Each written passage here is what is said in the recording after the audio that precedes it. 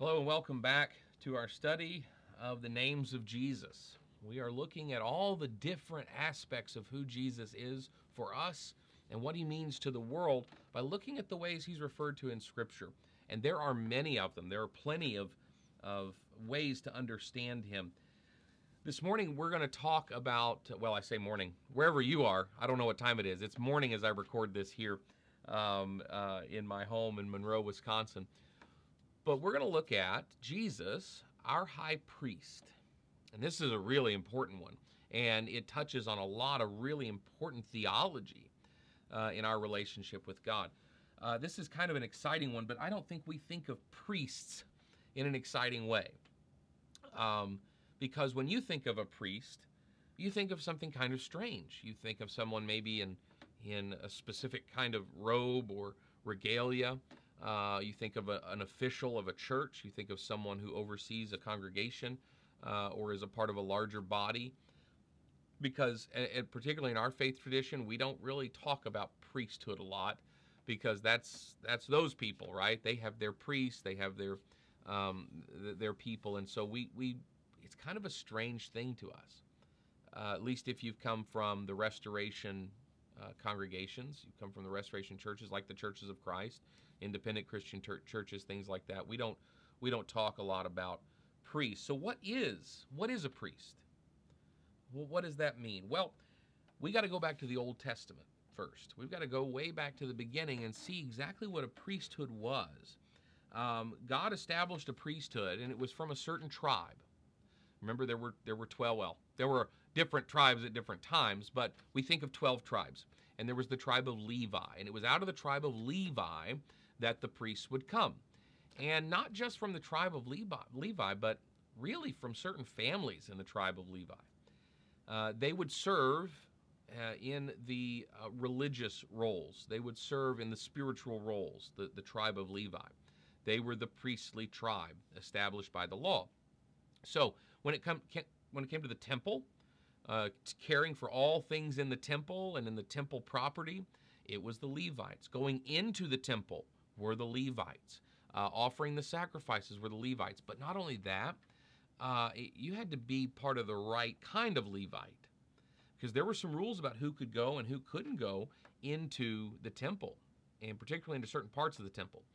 If you had any kind of physical deformity or ailment, you weren't allowed to go in. So if you lost your big toe in a farming accident, sorry. If you had a scar on your face, sorry.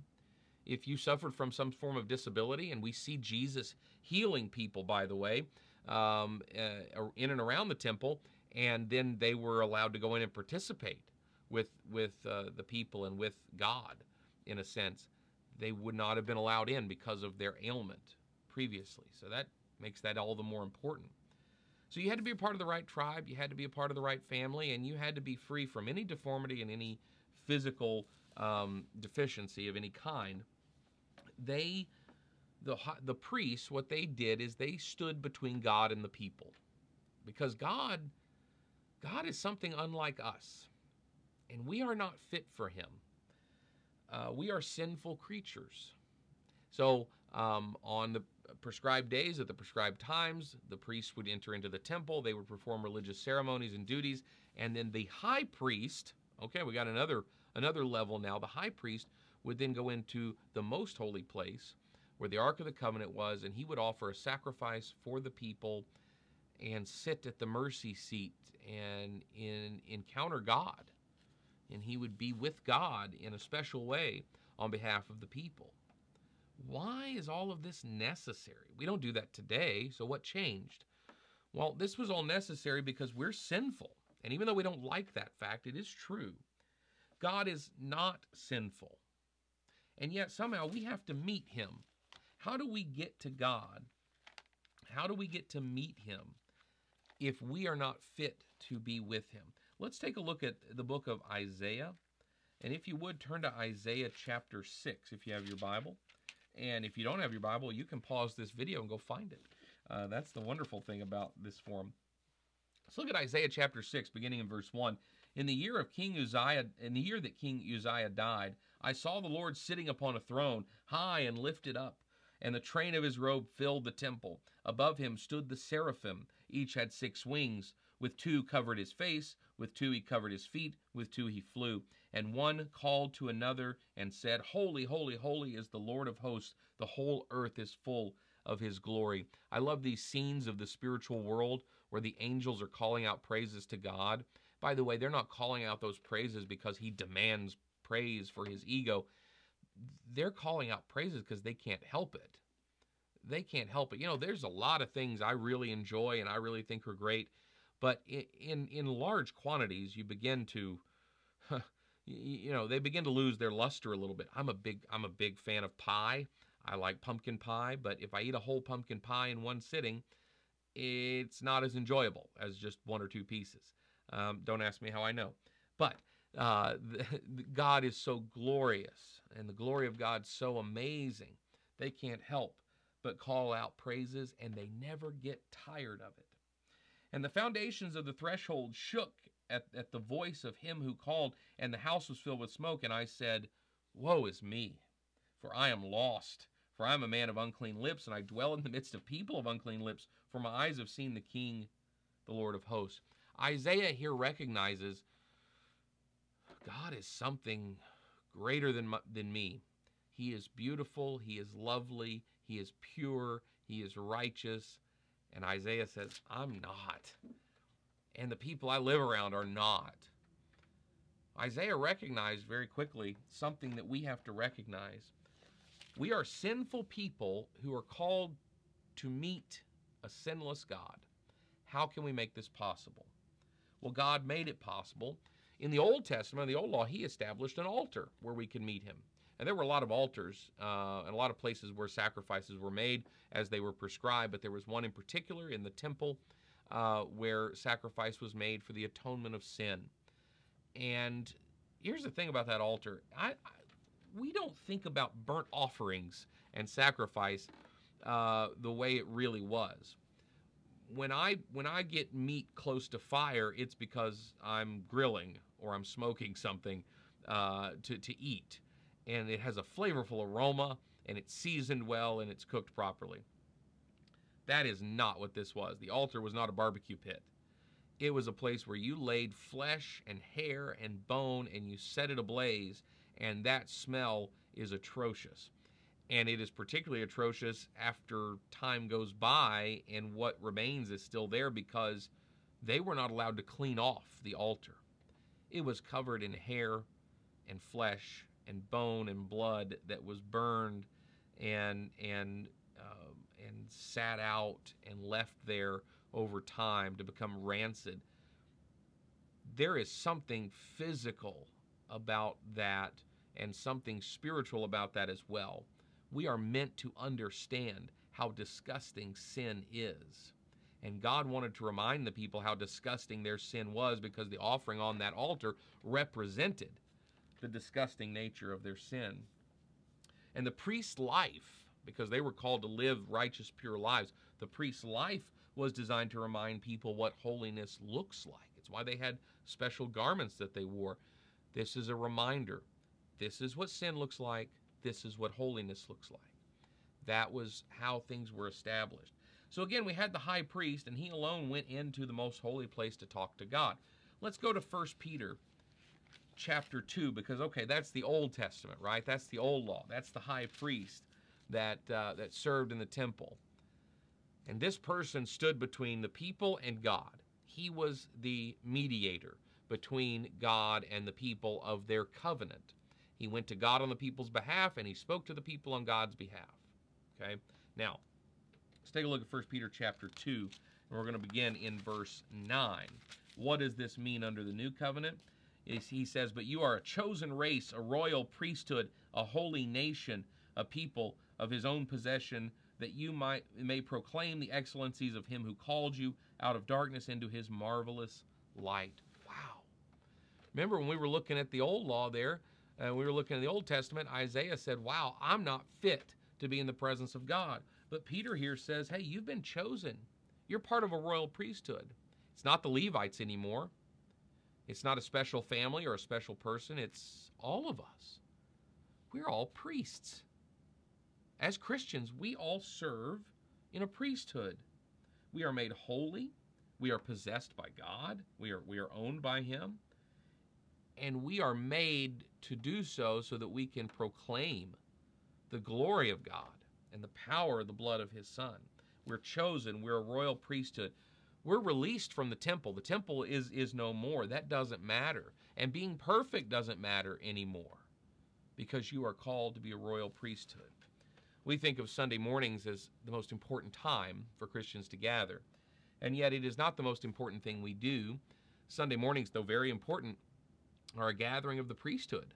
When you think about it in this context, all the priests are getting together to learn and to share and to encourage so that we can be fit to go back out and continue proclaiming the truth of the gospel. We are a priesthood. We are a called people. And we get to call people to God, to the cross, because of the cross. That's wonderful. That's wonderful to join in this royal priesthood. So that's important to know. This is all background here. We understand what the priests were in the Old Testament. We understand what the priests are today. It's us. So what is it about Jesus, and where does He fall in all of this? Well, see, the blood of Christ changed everything. Now, God's regulation hasn't changed. Think about that. Well, I ask people, what do you see as the difference between the Old Testament and the New Testament in terms of God and His relationship with people? And a lot of folks will say, well, God was full of justice and wrath and vengeance in the Old Testament and full of grace and mercy and love in the New Testament, as if God underwent some sort of personality shift. No. All of the Old Testament was just designed to help us understand the New Covenant. You understand that? Everything that happened in the Old Testament, all the law and the prophets and the priests, all of that was designed so that God's people would have their hearts and minds shaped, ready to receive Jesus, and for us to understand Jesus more fully. But the blood of Christ changes it. God's regulation for perfection still exists. He's still looking for purity and righteousness, but Christ makes us forgiven.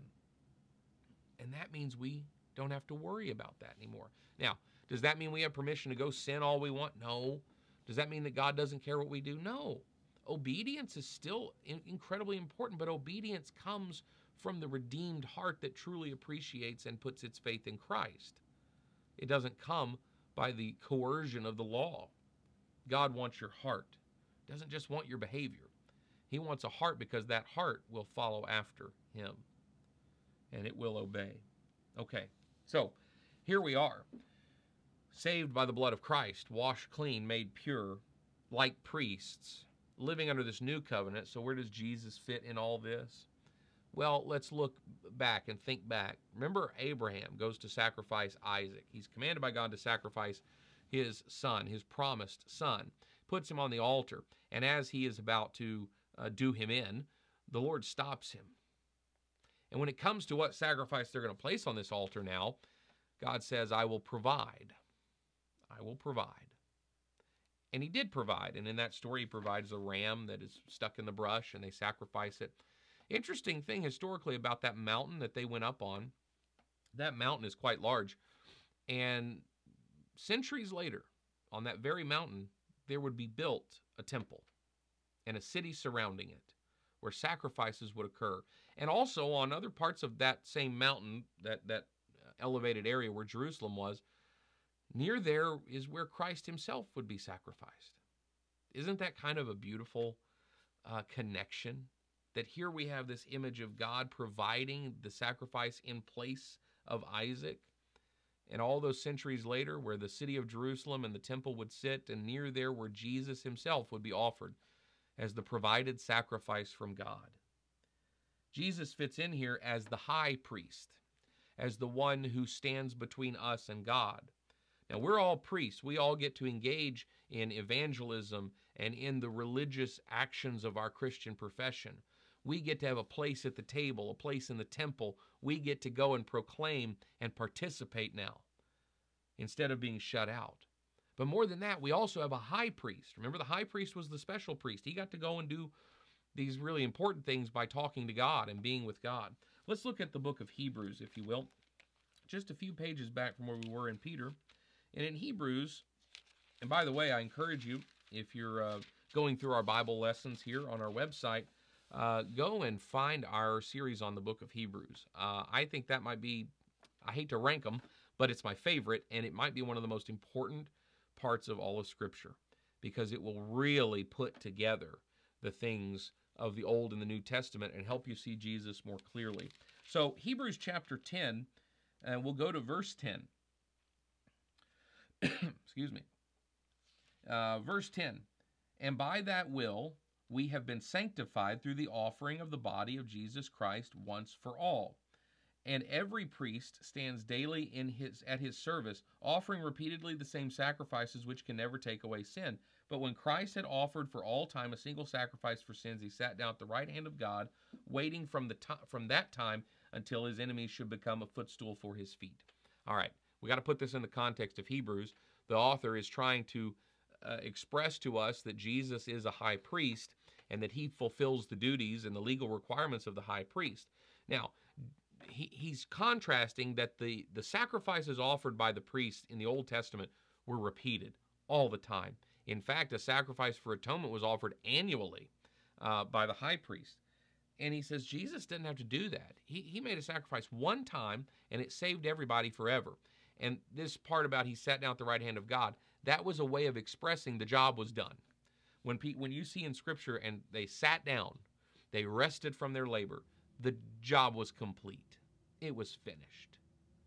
That was all he had to do. He's not getting back up to come offer another sacrifice. It's done. One was enough, because Jesus is the perfect high priest. We'll go elsewhere in Hebrews. Flip back a little bit to chapter 4. I love Hebrews chapter 4. Let's go to verse 14. Since then we have a great high priest who has passed through the heavens, Jesus, the Son of God, let us hold fast our confession. Let us be confident, in other words, of that which we profess. For we do not, verse 15, we do not have a high priest who is unable to sympathize with our weaknesses, but one who in every respect has been tempted as we are, yet without sin. All right. You read on in there, you'll see that the high priest, before they offered the sacrifice for the people, they had to go through a ceremony of asking forgiveness for their own sin. So the high priest had to first get rid of his own sin, and then he could offer sacrifice for the people. Jesus didn't have to do that. Jesus withstood the temptation of the world, went to the cross sinless and perfect, and offered a sacrifice strictly for us. That's what makes him a better high priest. That's what makes him the perfect high priest. That's how he fulfills that role and that duty and that priesthood. And we get to join with him in that. As believers baptized in the blood of Christ, we get to go and proclaim the gospel to the world on his behalf. We get to join in that story, join in that journey, and take great confidence from that fact. We think of Judgment Day. Sometimes I've heard it expressed this way, and I've even thought of it this way, like a trial. You're going to stand before God. You're going to testify to all the terrible things you've done, and the devil's going to argue, and then Jesus is going to argue. He's your defense attorney, right? No, that's really not what it's like. That's not what the Bible says. In fact, when we stand before God, Satan doesn't get to stand there. He's kicked out of the room because we're children of God through Christ. There's not a trial. There's not an argument. There's not a jury or a judge to weigh these things and make a decision on that basis. The question is one single question, very simple. Do you know my son? And to the son, do you know this person? And if we answer in the affirmative, then we're in. That's what matters. So, do we live a life that reflects the knowledge of Jesus Christ? That's the question that we wake up with every day and go to bed with every night. And I hope that you can answer that question in the affirmative as well. And I hope you'll join us next time as we continue our journey through the book of Galatians.